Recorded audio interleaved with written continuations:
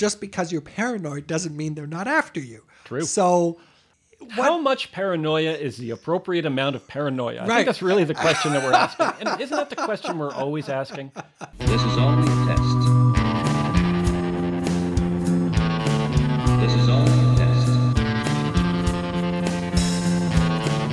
This is only a test.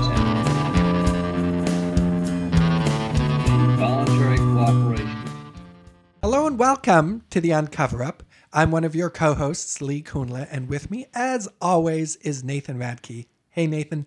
Yeah, maybe I'm with you. Or, Oh, and I'm just putting this out there, maybe I'm actually some kind of blue-skinned zombie alien who is impersonating a person who you think is Nathan. how would I know the difference? If this is the first episode that people are listening to, let's explain what's happening here. A few months ago, you and I went on a friend's podcast, the Yep. brilliant Dr. Shelley Lesher. Whose podcast, My Nuclear Life, anybody who likes this podcast, they will also like that podcast. It's good stuff. And we did, I think, 3 episodes in which we dove into films about nuclear war and That's the right. Cold War and nuclear annihilation. And it was a lot more fun than I'm making it sound. But one of the things that reminded me is the importance of film to theory Okay. in a bunch of ways. One is that you can use films to sort of hide theory in like a Trojan horse. Okay. Like if there's some sort of theory that you want to get across to the audience, you could put it in like a sci-fi movie and then kind of sneak it in like sugarcoating medicine. Yeah. And I think as teachers, we've also discovered that narrative is more compelling than just dry facts. So you can provide a bunch of evidence or facts, but if you can put them within the context of a story, they are so much more compelling, believable, understandable, relatable. And I think that is part of the power of movies to transmit interesting ideas in a narrative way. Yeah, we remember stories and stories affect us. The other thing is that I think a lot of the way that we understand reality in the modern age comes from film. Yeah. If you try to imagine a place you've never been, there's a good chance what you're actually imagining is how that's been represented in movies and TV. Right. So we have this really complicated relationship with movies and television.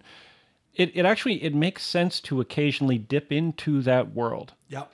And we've done this once before when we talked about our favorite conspiracy movies. But today we're doing a deep dive on one specific movie. And we're doing it for both of the reasons we've just explained. One, it's a great way of getting theory across and talking about theory. And two, this is an extremely influential film, which I think has changed the way that a lot of people have seen their reality. When I was rewatching it, it felt as though it really articulated the way a lot of conspiratorial fantasies operate.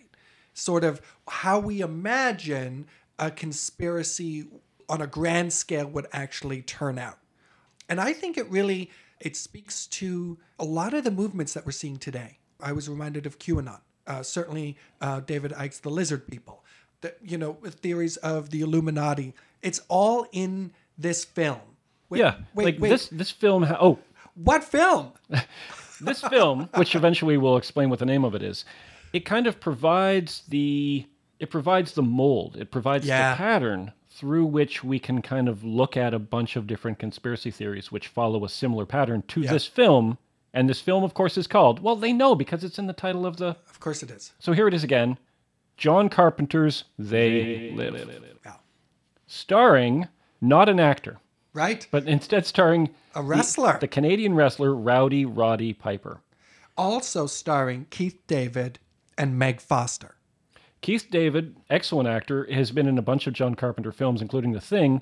Meg Foster, you might not recognize her name, but you would know her by her eyeballs. I was going to say, her eyes are really striking. Yeah, she's got very striking eyeballs. And they don't change over time. I Googled her and looked at some more recent pictures of her, and her eyes are just as striking as they were back in 1988 when this film was released. Yeah, they are icy. Yeah. And But can I, sorry to interrupt, Nathan. go ahead. Can I also say, if you haven't watched it, you should go watch it now. Yeah. It is available on YouTube. Yeah, for free. For free. So you don't need to pay any money. You can stop the podcast, go watch the film, which is a classic in the conspiratorial genre. Maybe one of the modern classics that sort of start the genre again in the 80s.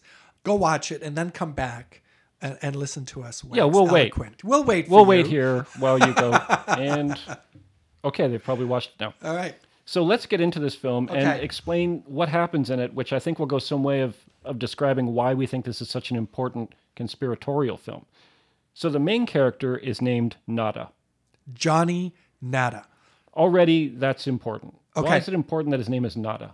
All right. So, credit where credit's due. This comes from film and cultural theorist / critic Slavoj Zizek in his movie, where he looks at a bunch of different films and their meanings, and he talks about the subjectlessness. Is that a comprehensible term? How this subject of the film doesn't really have any subjectivity. He is null and void. He is kind of an empty canvas. So the Spanish for nothing or zero is nada. And this guy is Johnny Nothing, which actually reminded me a little bit of in the Odyssey, is it? Where Odysseus stabs the Cyclops, but says that his name is Nobody. And so then later, the next day, when the Cyclops' friends ask him, who did this to you? He has to say, it was nobody. See, amazingly, we're only a couple minutes into this discussion of this 1980s B movie. Yes. And already we've talked about Slavoj Zizek And Homer. and Homer. Okay. a Well, good that's start. Exactly. Strong start. Trojan horses indeed. Now, just because you introduced John Nada, he is also, just in terms of this kind of subjectless subject, he is a worker. He's an everyman. But he is out of work. And what we're led to believe is that the reason he doesn't have a job, it isn't because of anything about him. That's right. There's something structural going on. There's Yes. something going on in his society that's preventing him from getting a job. And it's interesting how John Carpenter, who is also the screenwriter so he's the director, but he writes the screenplay for this, makes sure not to typecast John Nada as, potentially a socialist or maybe somebody on the far right. So he's a guy who's just trying to get a job. Yeah. And he actually says he believes in America and American values, and that if you do hard work, you're going to do fine. So he shows up in LA like a drifter. He's hard up. He's looking for work. He tries at an unemployment office, and it's just no help to him at all. No. And she kind of rolls her eyes. So this unemployment officer, worker person rolls her eyes when he gives this litany of structural problems that have led to him being out of work. And, it's just like, whatever, I've heard it all before. But he perseveres. Yeah, has a he smile on his seems face. optimistic. He's friendly. He's Yep. not surly. Exactly. But it's not working out for him. And as he's walking around, he passes a preacher in a park in front of a small crowd of listeners who's saying, They have taken the hearts and minds of our leaders. They have recruited the rich and the powerful, and they have blinded us to the truth. Our human spirit is corrupted. Why do we worship greed? Because outside the limit of our sight, feeding off us, perched on top of us from birth to death, are our owners. Our owners. They have us. They control us. They are our masters. Wake up. They're all about you, all around you. and at this point, cops show up and take the man away. Right. And so we got a nice bit of setup here. Yep. Like that's basically the thesis for this film, Right. is that what that preacher says is 100% accurate. Then he shows up after walking around this economically depressed city, passing people with dazed expressions, staring blankly at television sets blaring from behind store windows, and then he ends up at the construction crew. Yeah. So he does get onto the construction crew, and he makes friends in the weirdest way possible with another construction worker named Frank. It is weird because Frank reaches out to try and help him. So Frank is played by Keith David. And he sort of sees this new guy and offers him, a hand in a way by saying, hey, do you need a place to sleep? I know basically a homeless shelter where you can stay. And Roddy Piper brushes him off and is like, forget it. But then weirdly follows him, like stalks him for the next 5 minutes of the movie, at which point Frank is Keith David's character's name, stops like, why are you following me? I don't like it when people follow me. And Roddy Piper's like, well, I don't join anybody unless I know where they're going. This is kind of like this. And then there's this moment where they're like, ha ha, and they like clap hands. It's like, all right, we're good friends now. It's toxic male masculinity a la 1988. Yeah, and it's sort of like, how do men make friends? Right? Yeah. So they have hooked up now as friends, and they're walking around together, and Frank takes him to this like shanty town. Yeah. It's like something out of the 1930s Depression. Yeah. It's like something out of like the Grapes of Wrath. Yeah. And so clearly there are a bunch of working poor people who cannot afford rent, who can't afford to live anywhere else. And so they're in this great big tent city out in the middle of nowhere. And they're friendly with each other. They're polite to each other. This is not the kind of, shanty town run by criminals and gangsters. There's a kind of mythology of the good working class American person, that left to their own devices, they're very decent. They say please and thank you. They clean up after themselves. They wait in line. They don't expect handouts. Right. They want just honest pay for honest work. Exactly. And that's what these people are here for. Although it seems like the honest work they're doing is far outstripping the honest pay that they're receiving. Right. Yes. The only thing that doesn't look like it's from the 1930s is that there were television sets there. Like, even though it's outdoors, there's just these sort of tents with television sets. Yeah. And they're blaring all of the time, and a couple of the shantytown residents are watching some pointless program. And the signal gets interrupted with some static. Yeah. And then what looks like a bearded professor comes on and warns the viewers that they have been placed into an artificial state of reality in a sleep-like state. Uh-huh. So that's twice now we've had warnings from a character about how you're asleep and you got to wake up. Yeah. Now that is a classic story. Yeah. And for modern day listeners, they're probably thinking, oh, this reminds me of a different film, a later film. Like, what classic film is this basically very similar to? The Matrix. Yeah, this is the story of The Matrix. Yeah. Because, in the odd chance that anybody hasn't seen the first Matrix, what's the basic idea? You're living in a fantasy world. In this case, it's sort of a hyper-real version of VR, and you don't know you're in it. And then the process of the movie is to try and wake you up and wake others up to the horrors of what's actually real, which is not this kind of consumer utopia that the Matrix is fashioning for the sleeping people in it, but this dystopian environmental collapse kind of place where Earth is almost uninhabitable and the machines are these overlords. Yeah, it's this classic story where this sort of comfortable world that you're in is an illusion. And that the people are actually sleeple. Right. Trademark Nathan Radke. I like that better than sheeple. Yeah. And if you can wake them up, they can see the reality, and then the world that they had previously believed basically falls away and exposes itself as an illusion. Right. The Matrix obviously came after They Live, but They Live wasn't the first time the story was told. I would argue that the first time in the Western canon that this story gets told is thousands of years earlier. Okay. With Plato's Allegory of the Cave. Oh, that's an interesting shout out, and we should look at that. I was also thinking about a bunch of religious traditions also within Christianity, but beyond that as well, that have that as their basic premise. You are living in an illusory world, maybe one generated by the devil, and the project is to get into a kind of apprehension of reality. See, I would argue on this podcast episode about this 1980s B-movie that those branches of Christianity are actually Neoplatonist. Yes, very well done. Yeah, I would agree with that. So let's then look at the archetypal version of this narrative, which is the allegory known as the allegory of the cave, which you would find in a book called Plato's Republic by the famous philosopher Plato, just one name.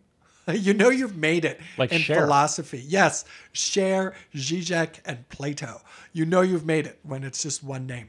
So anyway, Or Rihanna. So, what's the cave about? So here's how the cave works. Now, bear in mind, this story is being told as an allegory. It's not supposed to be a thing that really happened. Right. So here's the story. It goes like this. Imagine a cave. There's a bunch of people, and they're sitting on benches, and they're all facing the same direction, facing an inside wall of the cave. And on that wall that they're all facing, they watch flickering shadows. Now, this is all anybody knows of reality, and so people think that this is all there is to reality. Because in the story, they were born there. Yeah, even though that doesn't really make any sense. That doesn't make any sense. How were they born? Where do they go to the washroom? It doesn't matter. We are going to ignore all of that. Yeah. I mean, clearly they're sitting on toilets, but that's not made explicit in the story. But, you know, sometimes you need a little creative additive to make the story make sense. But anyway, we're not belaboring that. But the idea is they're born here. They're chained in such a way that they can't even see each other. So and they don't know they were chained because they've always been chained. Right. So if you imagine maybe some kind of head shackle that would prevent you from looking side to side, you're only able to look straight ahead At these flickering shadows. Exactly. And what you're looking at is the back of a cave, the wall of a cave, which has these shadows on it. Yeah. And then one day somebody comes into the cave and unshackles somebody. Right. And pulls them up and spins them around. Yeah. And so then for the first time in this society's history, somebody looks behind them and they're like, oh, wait, that light that I thought was coming from the cave wall was actually reflected light. There was a fire behind us. Right. And the fire is brighter than the flickering reflection on the wall. Therefore, the fire is truer. It's more real. Sure. And in front of that fire are like people with puppets on sticks. And they're just waving these puppets around. And the person's like, oh, wow, not only was the light just a reflection of a fire behind me, but those shadows that I thought were reality were just these bad copies. Right. They were images. Now, I want to pause here because this is going to become relevant later. That experience of being unshackled and turned around, if we're going to just go with this thought experiment, that would be an extremely painful experience. Yeah, because everything you thought was real was just this illusion. Well, I was even thinking just physically painful. Like if you are, just think about, international travel and you've been sitting in your airplane seat in economy class for the last 8 hours and now you try and get up. Okay, I'm in my 40s. That already hurts, right? But you've been sitting here your whole life and somebody forces you to get up. You imagine being in a dark movie theater and then coming out into the light. That would hurt your eyes. It would hurt your eyes to see that kind of light. And it'd be scary. First time. And it would be scary as all heck. And it's about to hurt more. Yeah. And be even scarier. That's because that's what philosophy is all about. Yeah, hurting and being scared. So the person sees the light, and this is already kind of alarming. But then they see something else, is that past the fire, there's an even brighter light off in the distance. Yeah. And so they crawl out of the cave, and now they're standing out in the world under the sun. Right. And now their eyes are burning. It's terrifying. They're being bombarded with all these new sensations. We are for the first time seeing real things, as opposed to recognizing that the shadows were just, shadows being caused by weird images being held in front of a fire. Those images, though, are themselves also not really real in the way that a bird is really real. Like a cutout of a bird that I staple on a stick is not the same thing as a bird. And so you've moved from the apprehension of apparent reality 2 times over. You thought you had reality when you were chained looking at the back of the cave. Then you look at the fire and you're like, aha, This is real. I got the really real now. But no, it turns out there is yet a more real once you escape the cave entirely. But in this story, now you've actually hit reality. Yeah, you've actually hit reality. So we got a colleague of ours who we love dearly, whose retort to this whole Plato's cave thing is, how do you know you're out of the cave? And he's right. But That's not how the story works. We're going to pause. Exactly. We're going to just bracket that worry for a moment and say, let's just go with the author's account and say, okay, we have actually escaped the cave, and now we really are in reality. We were living in a world of illusion, and we've had our eyes opened, and it was difficult, and it was painful, but now we actually see how the world is. Rather than looking at a shadow of a bird or looking at the puppet of the bird that's causing the shadow, now an actual bird flies by, and you're like, ooh, this is real. Quack. So the person walks around in the outdoors for a while, and their eyes get used to it eventually, and then they're seeing reality for the first time, and they think, oof, I've got to go back in the cave and warn everybody. Yeah, how does that go? Goes exactly as well as you would think. So the person goes back into the cave and starts saying, oh, all of the things that you thought were real were fictions, they're illusions, they're bad copies, there's a much more real world than this, we've been fooled our whole lives. But all of these comfortable people, this person just seems like a madman. Yeah. And so the people nearest to him grab him and beat him to death. Right. Because that's what you do with people who are trying to drag you out of your comfortable reality, right? You end up killing them. I mean, might not be you personally, but your society wants to get rid of them. Maybe you want to get rid of them. It's not a nice thing, but we prefer our comfortable illusions to an uncomfortable reality. Exactly. I mean, that's why I watch TV to begin with. But I want to just pause again and just note the fact that when that person goes back from the actual experience of the really real out there in the world and goes back into the cave, they're now no good anymore at doing cave things. Yeah, because they can't tell the difference between shadows. Their eyes have become accustomed to the sun. Exactly. So now all the people who spend their day looking at the shadows and divining how this one is different from that and what that means, this person who's come in from reality can't even do that anymore. Their eyes are no longer accustomed to this. And so they appear to all those people in the cave as especially stupid, as though this experience of going out and quote unquote seeing the real has actually made you quite dumb and not good at the things you should be good at. So just more proof for those people in the cave that you shouldn't bother with this person to begin with. Yeah. To people who are living in illusions, somebody with the truth appears to be a fool. Exactly. And I would like to point out that we're only about 8 minutes into this film. Is this going to be a 3-parter? Maybe. So Nada is now, he's got a job, he's living in the shanty town. We clearly, at this point in the film, we've got all these sort of warnings from people that say, hey, things aren't as they seem. Yeah. There's something going on. And Nada sees that there's some kind of secret meeting happening at the rundown church beside the shantytown, and he sneaks in. And he sees that the man from the TV and the preacher he saw earlier are part of some kind of weird resistance group, and they're working with some kind of strange technology. Now, that night, police come and raid the church and the shantytown and viciously beat the hacker and the preacher. So the next day, Nada returns to the ruins of the church and discovers a box of sunglasses, which he takes with him. This is really the crux of the film. Yeah, the film's about to get going now. This is now it starts. This is like him getting the sunglasses. It's like Neo taking the red pill. Right. Or it's like the person in the cave being unchained. Right. So Nada stashes the box and takes one pair with him, which he puts on as he wanders around downtown LA. And this is the moment where this film, which up until now had been like a typical 1980s B movie, turns into what I consider to be a straight up classic. Yeah. So he puts the sunglasses on. The world goes monochromatic black and white. And what happens to all of the slick billboards, all the advertisements, all the magazines, all of the everything? What happens to all of the images that he's surrounded by when he puts on the sunglasses? Suddenly, he discovers their true message, and they are replaced. So all the glitzy advertising is replaced by its actual intended message. And those are things like obey authority, marry and reproduce, stay asleep, conform, stop thinking. It's mostly around the idea of obey and sleeping. Yeah, no independent thought. Do not question authority. Yeah. I mean, one of the examples that you really like is that there's like a billboard for like a Hawaiian vacation that shows a typical 1980s woman in a bikini all stretched out. Yeah. But when he puts on the sunglasses, what does the billboard actually say? It says marry and reproduce. Yeah.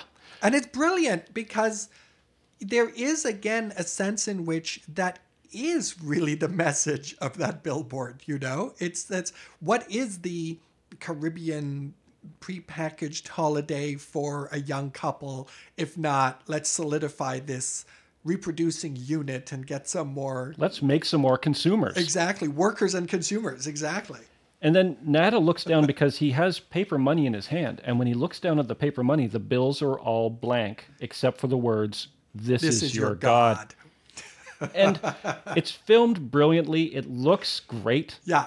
The artistic direction, everything about this scene is magnificent. Yeah. If you only watch 10 minutes of this film, and I would argue that you only need to watch 10 minutes of this film, those are the 10 minutes. Yeah, because that's basically it, right? Now it's just him having to cope with this. But I think that also speaks to a lot of the conspiratorial notions today, is that it works exactly like this, is that there is an overt message and then there's the real message underneath. And the real message underneath is stuff like, don't question authority, don't think for yourself, obey, consume, shut up. Yeah. And what's even more alarming is that it isn't just the magazine covers and the billboards and the money that's changed. Some of the humans have also become very, very different when you look at them through the glasses.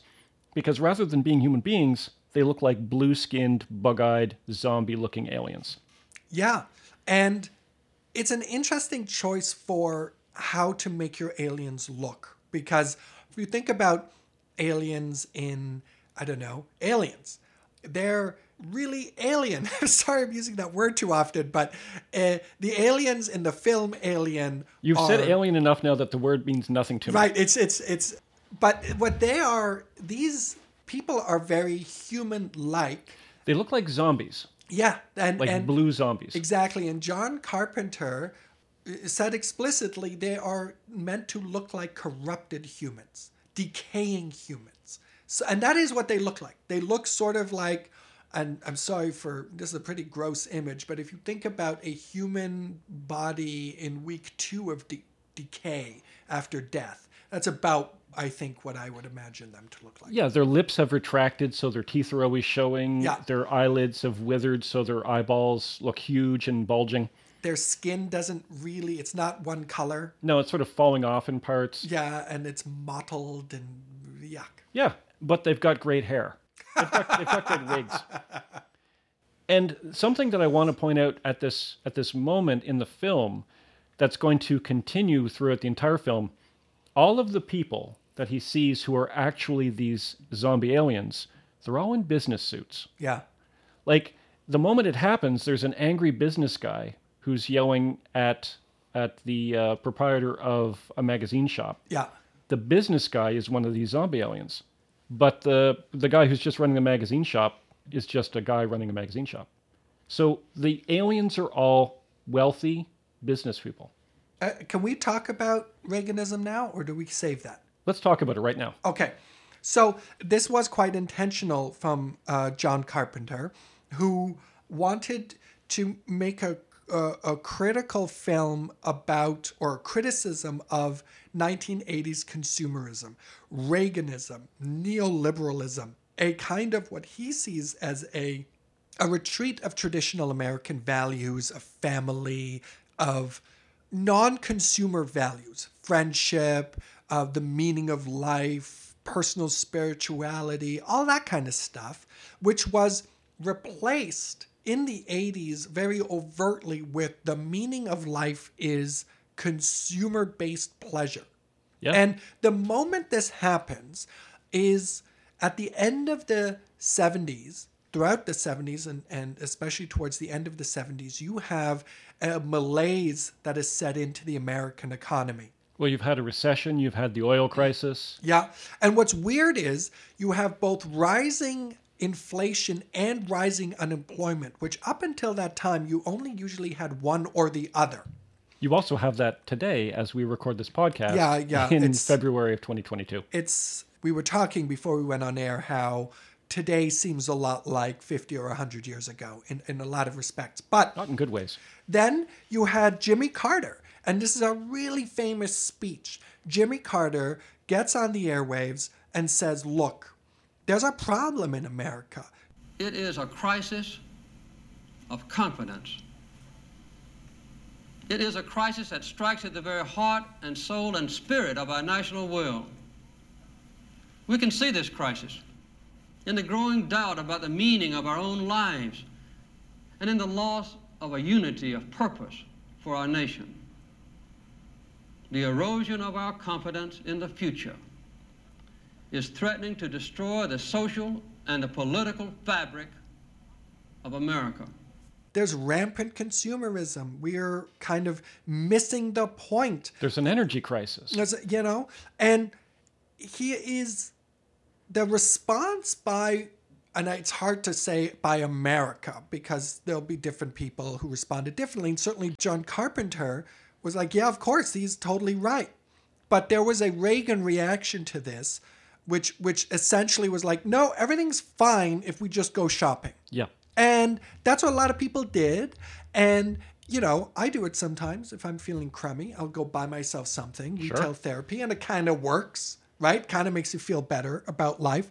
But by the time you get to the late 80s, there are people who are grappling with this new direction in American political and social life, this kind of rampant consumerism as the be-all and end-all to everything that is worth doing. And this film is a criticism of that. And not only that, but a key aspect of Reaganomics was trickle down. The idea is that if you could just make the rich people in your society richer, everyone would benefit somehow because the rich people would like trickle money down on everyone. So it's an easy idea to make fun of, and I, in my personal life, do make fun of it. But just to give it its due, the idea was, well, rich people are the ones who, you know, invest in factories, who, I don't know, are invest in new products, and they are at the end of the day the ones who will generate jobs. So if you give them more opportunity to make more money, what they're going to do is take some of that money and reinvest it into the economy, and thereby, and here was another metaphor that they used, the tide raises all boats, small and large. But then what actually happened was of course. they just they sunk it into the stock market, and they sunk it into like offshore accounts. Yeah, and they kept a lot of it, and then very little got trickled down. Exactly, and then they bought islands for themselves. Yeah, of course. So by the end of the 80s, you had an increased gulf between the very wealthy of your society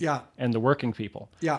At the same time, Reagan was clamping down on things like unions. Right. One of the first things he did was fire all of the air traffic controllers when they went on strike. Yeah. And so the unions were sort of sabotaged in that way. And so you started to see that it was becoming harder and harder to be a working person in modern America. And so now we've covered supply side economics. We've talked about ancient Greek mythology. So I think we're well into this film at this point. Right. I think we're at 11 minutes now. Yep. So Nada is looking at all of this, and he's sort of freaking out. He goes into a shop, and he's looking at all the products, and all the products just say buy, buy, buy, consume, consume, consume on them. And he's looking at one woman in particular, and he's sort of laughing at her because she is this hideous blue zombie alien. I think he says that she looked like she had been dipped in cheese dip in 1957. Yeah. Some of the lines in this film are next level. But when this alien woman realizes that he can see her for what she is... You see, I take these glasses off. She looks like a regular person, doesn't she, huh? Put them back on. Formaldehyde face. That's what we got. That's enough out of you. She talks into her wrist communicator, and she says, I've got one that can see. And so then some cops show up, who are also aliens, and they confront Nada, and there's a fight. Nada kills both of them.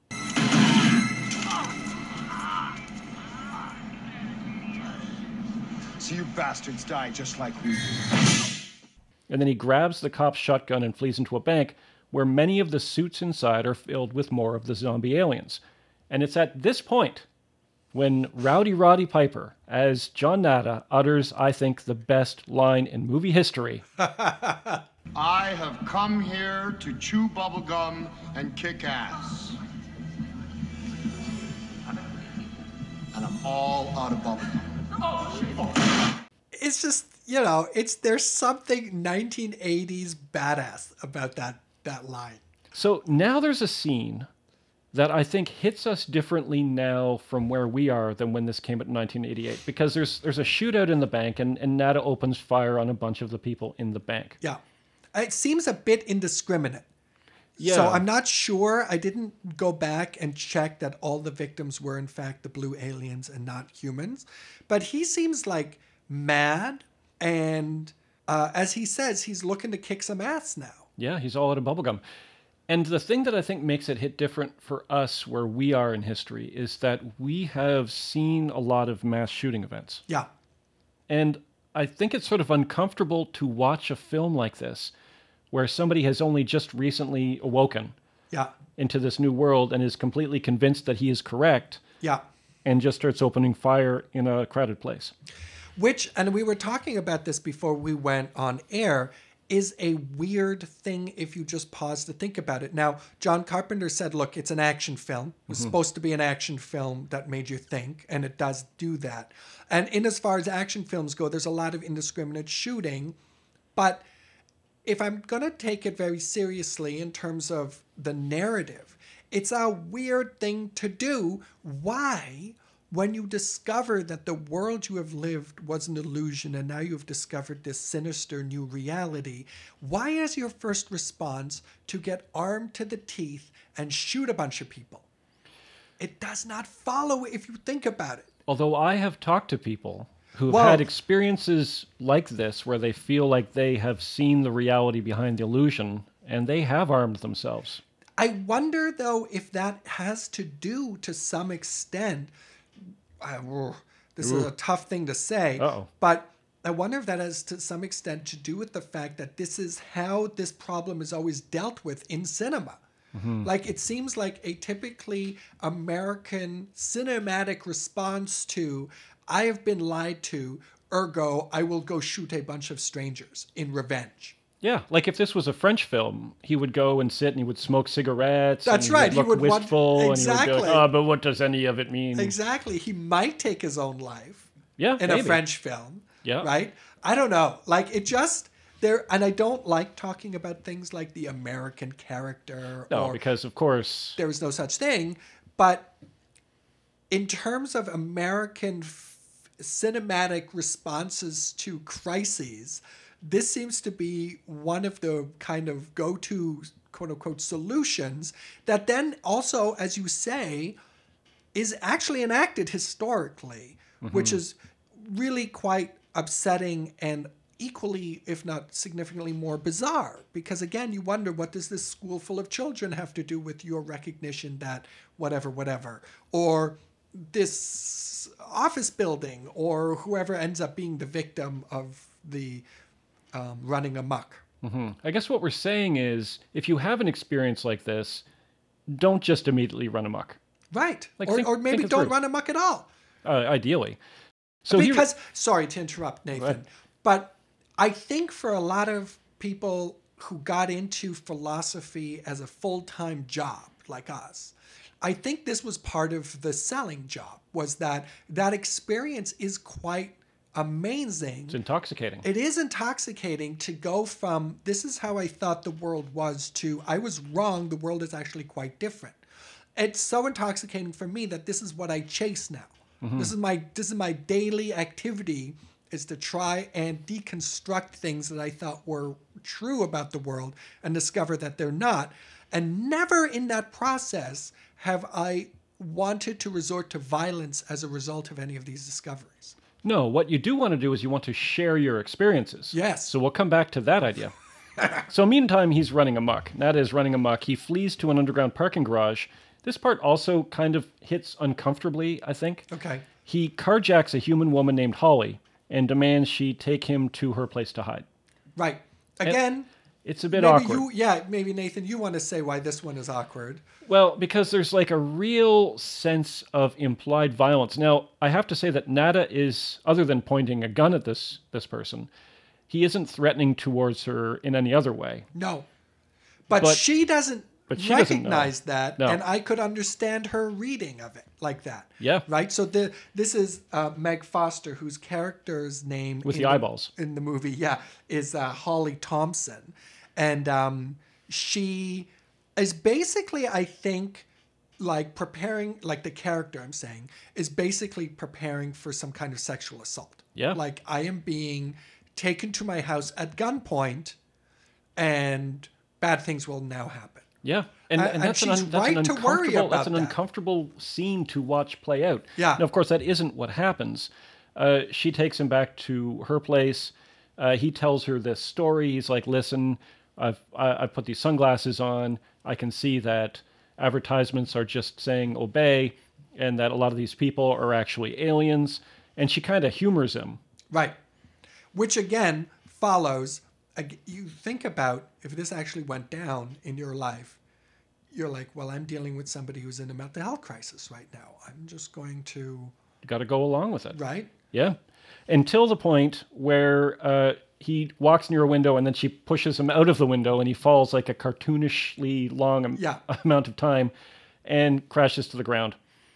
And so then he is hiding in an alley all night. But he goes back to his construction site to find his friend Frank from the beginning of the film. And Nada brings Frank to the alley where he stashed the sunglasses. And Nada asks Frank to put on the sunglasses. And, oh boy, we then have a fight scene that lasts for 6 minutes, which is an awfully long time in a film. Yeah. This fight scene goes on forever. And then, when you think it's over... It keeps going. It just keeps going. It's quite a watch. However... It took 3 days to shoot. Yeah, it takes 3 days to watch. Uppercut! Question. Yes. Why do we have this great big fight scene in this film? Why don't you give us the ideological reason? Okay. And then I'll give us a simpler reason. Oh, okay. What does it represent? What does this fight scene mean? Right. So it is bizarre. It does require an explanation. I mean, because they're friends. And it's also about Nada wants Frank to put on the sunglasses. It's a pretty small ask. Which you could be like, fine. Like if the alternative was put on the sunglasses or I will punch you in the face multiple times, I will put on the sunglasses just to humor you, even though I think you're wrong and I will not see anything different. So it seems to require an explanation. Everybody who sees the film, notes that there is this incredibly long, ongoing fight scene. Brutal. It's brutal. It just never comes to an end.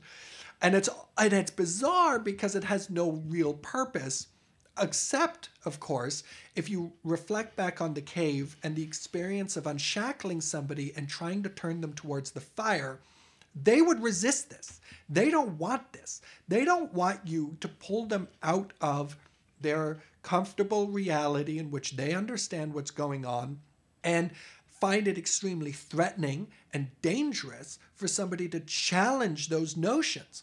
And so the reading that most people give of this fight scene is that in some way the character Frank, not his construction worker buddy, has intuited at maybe an unconscious level that putting on these sunglasses will disrupt his understanding of reality and resists it tooth and nail.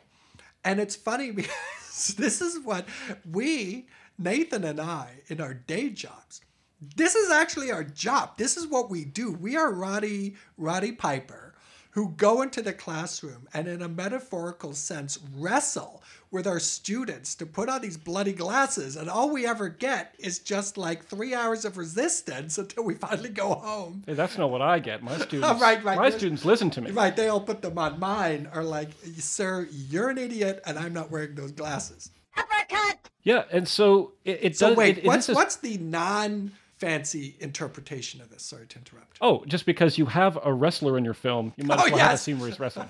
That's true. I think that's got to be part of it too.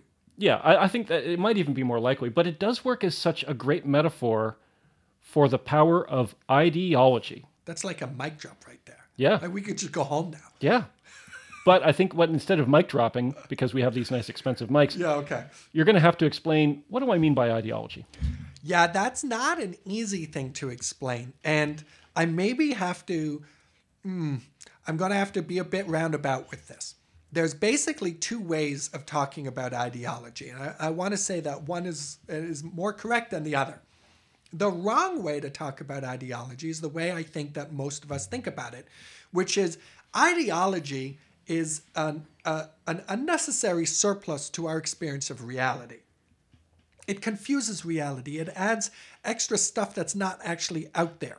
So if you think about somebody who is fully invested in an ideology that you yourself think is complete bogus, and I don't know what that is, maybe a kind of militant communist or a fundamentalist Christian or I don't know what. Basically, any belief system you disagree with. But the other person's got to be like fully into it, right? Then I think this somewhat erroneous concept of ideology makes a lot of sense, because there you see somebody much like you, but who is apprehending the world in a completely different way because they are wedded to a set of theories that when they get all this kind of input from the world spits out these very bizarre interpretations of what's going on. And so the goal from this perspective is to do away with ideology, right?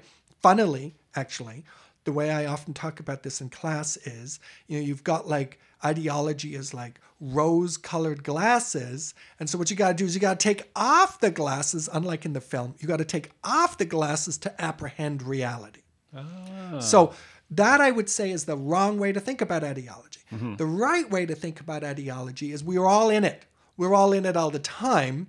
A person can't be without ideology. No, you can go from one to another, but all ideology is part and parcel of our experience of reality.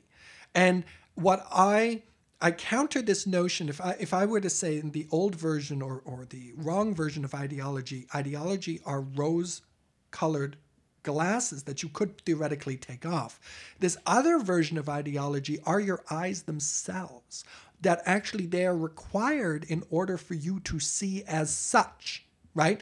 And so ideology, while it does filter out certain things, emphasize certain other things, is the condition for understanding the social world as such. No wonder that fight scene goes on for 6 minutes. Now, okay, so the question though is, what's the ideology and how do we experience that it is ideology?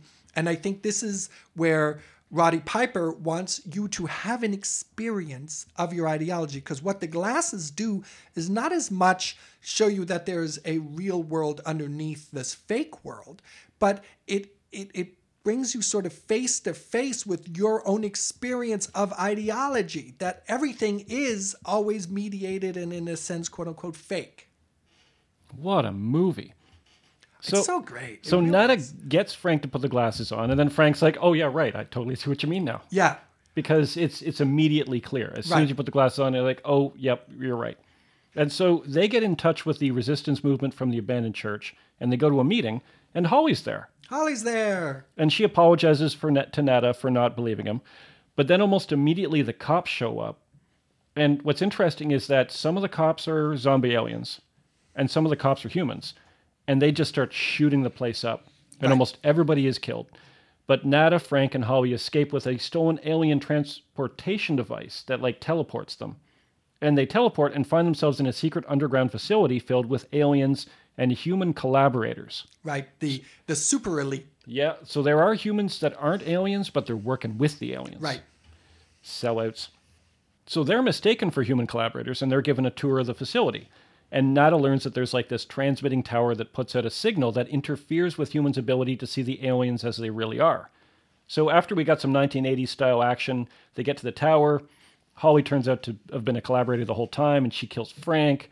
And then Nada kills Holly. And then he gets gunned down by a police helicopter. But with his last breath, he, 1, shoots a transmitter and destroys it. And 2, flips the bird. Right. And that's almost the end of the film. It's almost the end, but there's been no gratuitous sex scene. True. Which is weird for the 1980s. It's so weird for the 1980s. I mean, in every film, even family films, you got to have one gratuitous sex scene, which we got the whole movie without it. So I feel like they stuck it on at the end there. Yeah, because what happens is once that transmitter is destroyed, the aliens are exposed. Right. And so now all of a sudden there's a bunch of aliens out there in society and people can see them for what they are. Yeah. And it ends with a scene where there is a woman performing sexual congress. Yes. And the way Nathan puts it is quite accurate because it does not seem very passionate. No. It's sort of perfunctory. Yeah, it's very 1980s. And then she looks down at the person who she is sexing with, and he says, "What's wrong, baby?" But it turns out that he is, in fact, a blue-skinned zombie alien. Yeah. And then, end of film. End of film. End of film. So, I mean, we've talked a lot about the theory, but I want to now switch at the end to the other part of the importance of film. One is, as we've seen, you can get a lot of theory into a movie. Yeah. Or you can get a lot of theory from a movie. Yeah. But also, movies change the way we see reality. It goes both ways. So what I've done is I've gone to YouTube where this film was posted. Okay. And I went to the YouTube comment section. Oh, dear. Which is something that I never recommend anybody do. But I think it's important. So listen to some of these comments. Okay. This is how my life is now. I am so far down the rabbit hole, it's not even funny. Keep on seeking the truth, everyone. It is out there. What can you learn about conspiracy theories from that first one?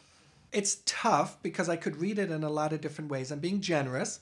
And I think, yeah, I mean, if you take it as John Carpenter had intended, which is a critique of consumer society, and it's like, yeah, that is my life, actually. I'm just like, I'm not as working class as John Nada is, but I got to go to work for a living.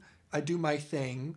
Things don't work out otherwise, and that's my life. How do I make myself feel better? I'll go shop, knowing all the while that in doing so, I destroy the planet, I enslave myself, and I got no choice. So yeah, but I could see other readings in that, right? I could see, given the rise of QAnon, given the rise of the anti-vax movement, given the rise of a lot of emotion. Reptilians, neo-Nazi movements. Right. Like all of these, like that sentence, we don't have the content of how their life is like this. And of course, there have been, for example, neo-Nazi movements who have appropriated this film and said, this film is really about that. It's really about how people need to open their eyes and become Nazis. Right.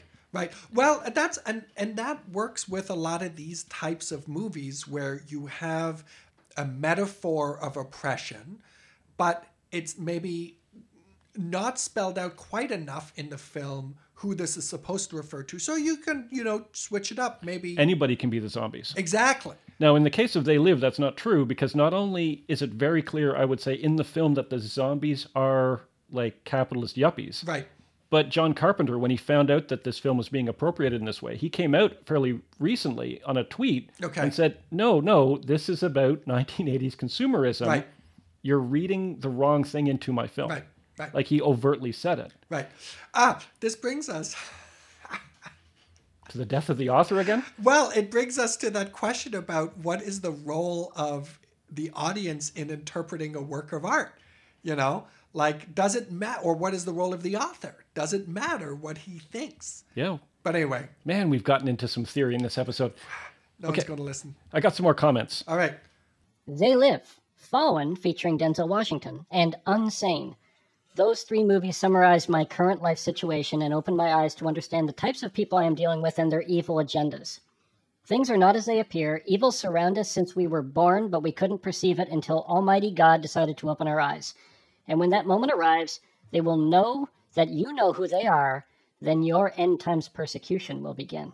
Okay, this was a question I wanted to ask during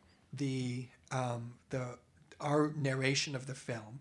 Does it matter that the glasses are found in a church? Yeah, I thought that was interesting as well. But it's an abandoned church. It's not some kind of like fancy 1980s church. But that's because the doctrine has been left, abandoned. Like the good old Christian doctrine. Nobody listens to it anymore. I don't know. It is telling that the truth is found in the church. Yeah, although it's also found in academia. Because one of the people is that professor. Okay. So we can all find heroes in it. Okay, so this comment is a more biblical reading of it. Okay, now I got a two-parter. I only just started learning about subliminal messaging and propaganda about a week ago. I swear, if I'd seen this movie any earlier, I would have dismissed it as being dumb and nothing but fear-mongering. Shame on me, I know. But I'm learning. I have a question for my fellow viewers. How closely do you think this movie mirrors reality in terms of the amount of propaganda, subliminal messaging we're exposed to, and also in terms of how much of a power imbalance there is in the world? Do you believe our reality is as bad as this film portrays, or worse? Bonus question, do you believe that humanity is being secretly ruled by aliens? Is that an actual possibility, or is that where you draw the line between fiction and reality? Follow-up comment. Yeah. Those are excellent questions. John Carpenter was one of the club. You don't make it to the big leagues unless you're one of them. You can see he does the signs and symbols in photos. They always do. The movies are always a limited hangout. They give you some truth mixed with lies for plausible deniability. Lots of predictive programming as well. I think the world as it is portrayed in the movie in terms of the few controlling the many and people being traitors to their brothers and sisters for power and for fame, but I think the alien bit is fiction. The aliens have mostly been pushed by movies after all. That's just my theory. Cheers! So we're getting some interesting dialogue here. Yeah.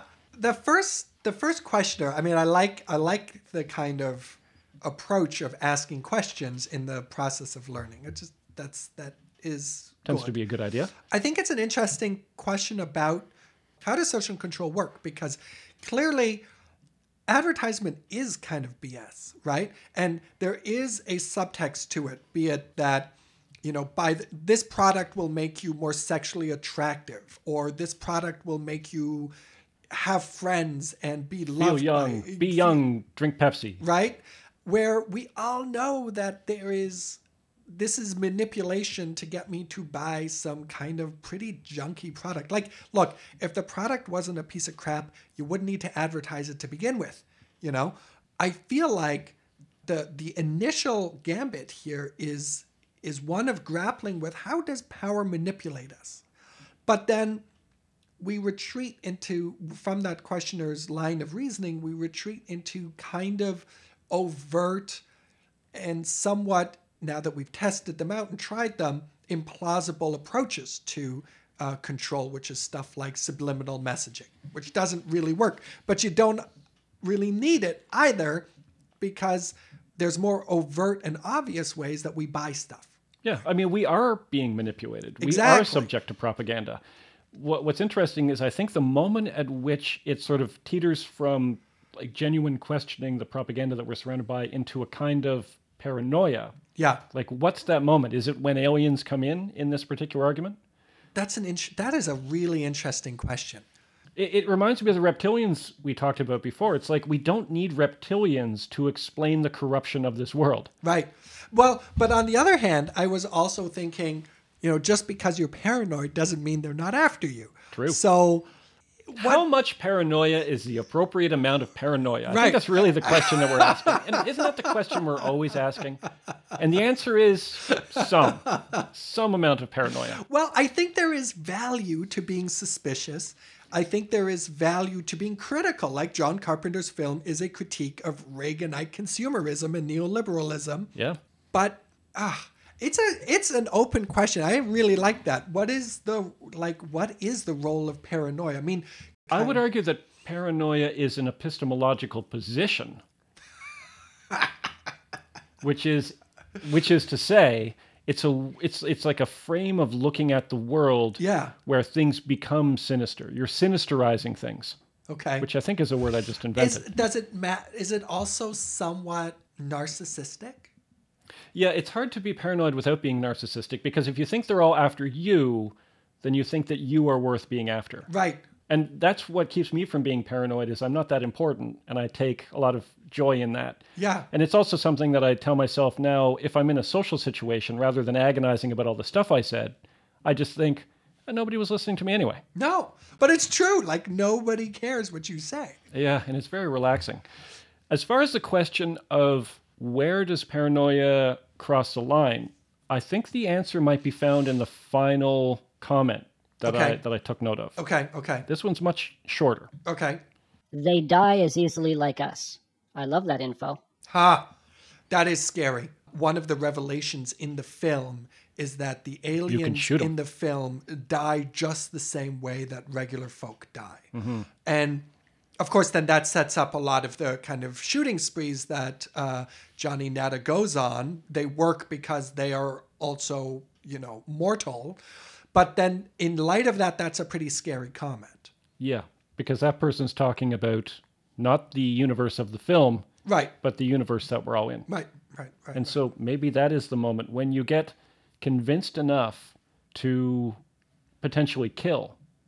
That's where it gets concerning. I think it's interesting in the end that this 1980s B movie starring Rowdy Roddy Piper, we have been able to get so much high-level political thought and philosophy out of it. And that's why it's a classic. That's why it's a classic. And also because he had come to kick ass and chew bubblegum. He's all out of bubblegum. All out of bubble gum.